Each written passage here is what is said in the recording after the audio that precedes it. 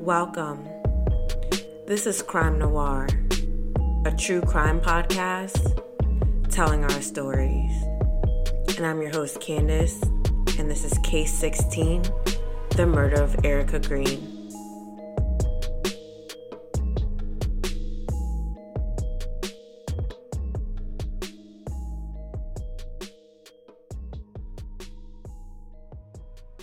Welcome back to yet another episode of Crime Noir. We are on Case 16, and before I jump into today's episode, I'd like to give a trigger warning that although this episode does not feature explicit language, this episode does highlight the gruesome murder of a child. If you are sensitive to this type of content, I highly suggest you turn to a less gruesome case because this one is extremely violent. And I've covered lots of cases, as you guys know, but this one disgusts me the most so far. And it just takes the cake because it's just extremely gruesome. And I felt ill when I was reading the details. So I'm just letting you guys know now. If you do decide to continue listening, I plan on telling you guys to skip ahead if you don't want to hear exactly like how she died or whatever. So let's just jump into the episode. So, Erica Green was born on May 15, 1997, and she was tragically murdered on April 28, 2001. She was just 3 years old at the time she was violently murdered. It all started on April 28, 2001, when a man reported to authorities that his elderly friend wandered away from home. Two officers summoned for the task began looking for the gentleman in a wooded area in Kansas City to locate him. After a few moments of searching, the elderly man was found, but as the policemen were leaving, they found a headless body of a naked little girl. On May 1st, search efforts were underway to find the little girl's head. The search was relentless, but eventually, after about 4 hours, they were able to find her head as they heard the sound of insects buzzing and spotted a plastic trash bag wedged between an old tire and a rock. Inside the bag was a head, deteriorated. Disgusting, y'all. Thanks to technology, the child's decomposed head was able to be reconstructed using computer software. They were able to create an image with a beautiful, bright-eyed black girl with her hair in cornrows. The baby was thought to be around 3 or 4 years old, and her body was only in the woods for about 3-4 days before it was found. Who had murdered her and why? Why would you hurt a little girl to the point that you have to violently remove her head? The little black girl was dubbed Precious Doe. The Kansas City community rallied to get her identified. Volunteers raised money, they handed out flyers, they even organized rallies to bring justice for this little girl discarded like trash. An autopsy on Precious Doe uncovered a lot of information. She had suffered multiple injuries to her head, and there were various cuts on her scalp and face. There was even a reward up to $33,000 at one time. She was featured several times on America's Most Wanted. The community was determined to not let her death be in vain. But eventually the case went cold. In December 2001, the medical examiner for the Jackson County allowed the body to be released for a funeral and burial. During this time, another composite sketch was created of the baby girl. Police even exhumed her body so that the sketch could be done. Finally, a break in the case happened in spring 2005. This is how Erica was identified. I don't know if I explained it, but Erica was not identified initially when she died. A man from Oklahoma gave a tip to police indicating that he knew Precious Doe's identity, her mother, and also the name of her killer. This Oklahoman man by the name of Thurman McIntosh had called numerous times before, but police didn't find his story credible or didn't follow up. So, what the heck? So, finally, on May 5th, 2005, Precious Doe got her identity, which was Erica Michelle Marie Green of Oklahoma. Her mother is Michelle Johnson, and Michelle worked as a sex worker and gave birth to Erica while she was in prison. Michelle's partner was Harrell Johnson, who had previously been a client of hers. Both of them had previous criminal records. It is reported that Michelle and Harrell went to Kansas City in spring 2001 to look for work. Erica had accompanied them, and they all collectively stayed with relatives. So during this visit, one night Erica refused to go to bed while Harrell was drunk and drugged up on PCP, and he ended up kicking Erica in the head. After kicking her, he threw her on the floor and then left her there unconscious for 2 days. She remained on the floor for 2 days, basically dead, but not really because she was unconscious. And her worthless parents were so scared that they'd be arrested because they both had warrants that they did not get help for her. And 2 days later, she died. If you don't want to hear something nasty, skip these next maybe 30 seconds. So then Harrell took it upon himself to decapitate her with hedge trimmers to conceal her identity. And that's how her body was found with no head, because this demon cut her head off with hedge clippers. And if you don't know what those are, I will include them on my Instagram post so you guys can see. So after these losers concealed the death of their child, they got married in 2002, and they just went about their lives like they hadn't violently murdered a child and then mutilated her body and discarded her like trash. So I don't even know how these people could have lived with themselves knowing that they had just betrayed this 3-year-old girl's trust. Don't even get me started. Don't even get me started. But anyway, he ended up getting locked up, and he wrote letters to Michelle expressing remorse and regret for some unnamed incident. So to bring this full circle, the guy that initially gave police a tip, Thurman, is Harrell's grandfather, and he actually read the letters that Michelle received from Harrell while he was in jail. So I think he was making inferences and put 2 and 2 together. So Thurman called the police regarding Erica's murder in 2004, and he actually had called the police approximately 50 times to relay information regarding what he knew, but the police didn't find it credible or didn't follow up. So clearly they weren't, very invested in solving the case because this guy had the scoop. Anyway, Thurman eventually confronted Harrell regarding the murder, and Thurman then gave the information to police that only the killer would have known, which led to them getting a big break in the case. Other family members had witnessed the abuse of Erica.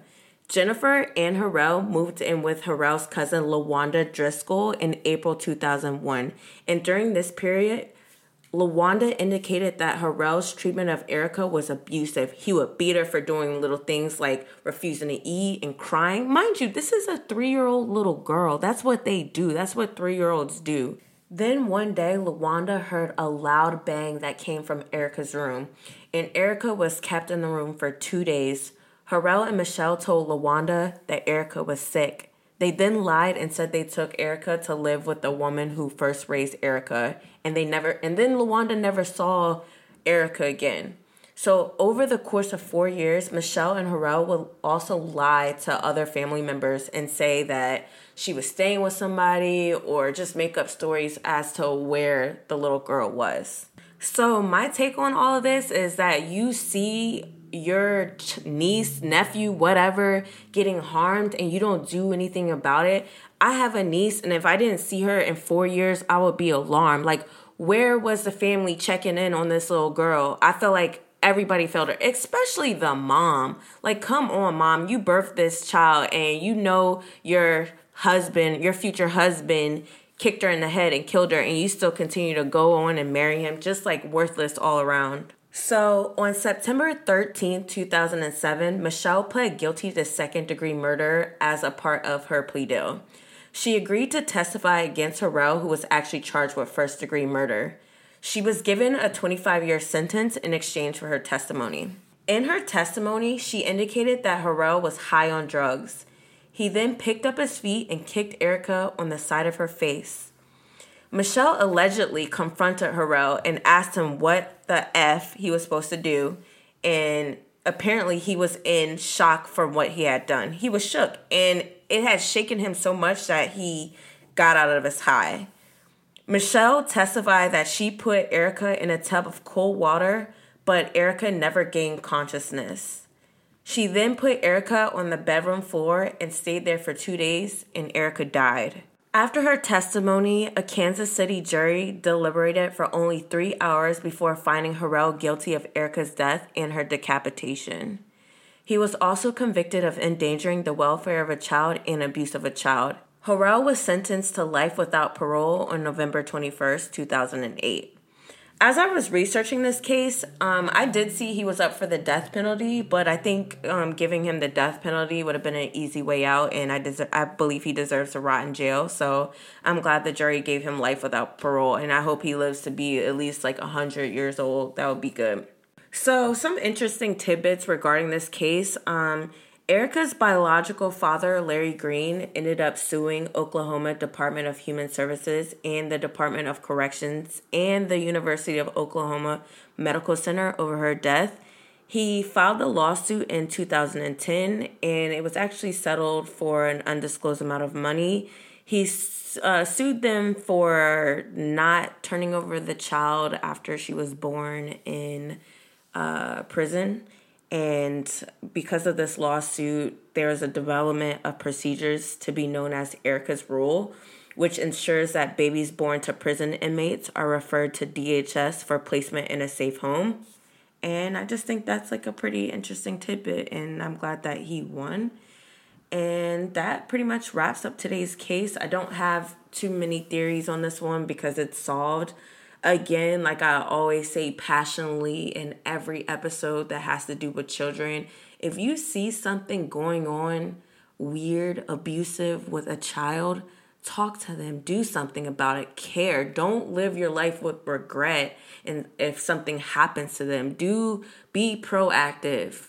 And that's all I have to say. And let's get into some noir news. I have 2 stories I'd like to briefly talk about today. I know last episode I mentioned that I was waiting for the verdict of Amber Guyger, and as many of my listeners are probably aware of, that she was sentenced to 10 years. How do I feel about that? I don't think it's enough time, and I can't understand why they came to that conclusion. I'm a little befuddled by the judge's decision to outwardly pour emotion onto this lady. She is a murderer, and I'm not sure how that would be extended to other murderers. I thought the courtroom displays were a lot, and not so much from Mr. Jean's family, because they're entitled to feel how they want to feel. This is their cross to bear, not necessarily ours. So I have no judgment for them hugging or doing what they need to do to comfort themselves and find peace within themselves. However, the judge and the cop that were like outwardly showing this lady affection is completely strange to me. I know the judge did. I don't even know her name. I don't even care to know her name, honestly. The judge did do an interview where she's boohoo crying. I guess I'll take a look at it, or maybe one of my listeners can tell me what's going on. But I just find the whole outward affection to this murderer strange, and I hope I never see anything like that again. I do think the sentence is a little light, but I am happy that she is at least in jail, and I know that's the bar's on the floor, but that's just how I feel about it. And I'm actually curious to know how you guys feel about it. Like I said, I've been tapped into Twitter, and I've seen a lot of outrage. I've seen some people kind of like in the middle. Well, if the family's cool, then I'm cool. So just like let me know what y'all think. And my next story is about Samuel Little. He is a serial killer that he's confessed to killing at least 90 women. But the FBI came out this week and said that they confirmed at least 50 of those murders, and they actually need help identifying some of these ladies. I am going to post a link to some of the drawings so you guys can take a look at it for yourselves, and maybe somebody out there can identify some of these ladies that were unfortunately murdered. And sorry, to jump back to the Amber Guyger trial, I know there's been a lot of conspiracy theories regarding Joshua Brown, and I actually don't have an opinion on it because I'm waiting for more facts regarding it. But it is kind of suspicious that the key witness was murdered, a week after trial. So just both of these things going on, the Samuel Little, the Amber Geiger, a lot of things going on in true crime land. And I will definitely always keep you guys updated. I appreciate when you guys tag me into stuff on Twitter. But that wraps up today's episode. And as always, I appreciate you guys for listening to me. Please subscribe to me on iTunes. You can follow me on Twitter at CrimeXNoir. You can follow me on Instagram at Crime Noir the podcast. And I will talk to you guys next week. Bye.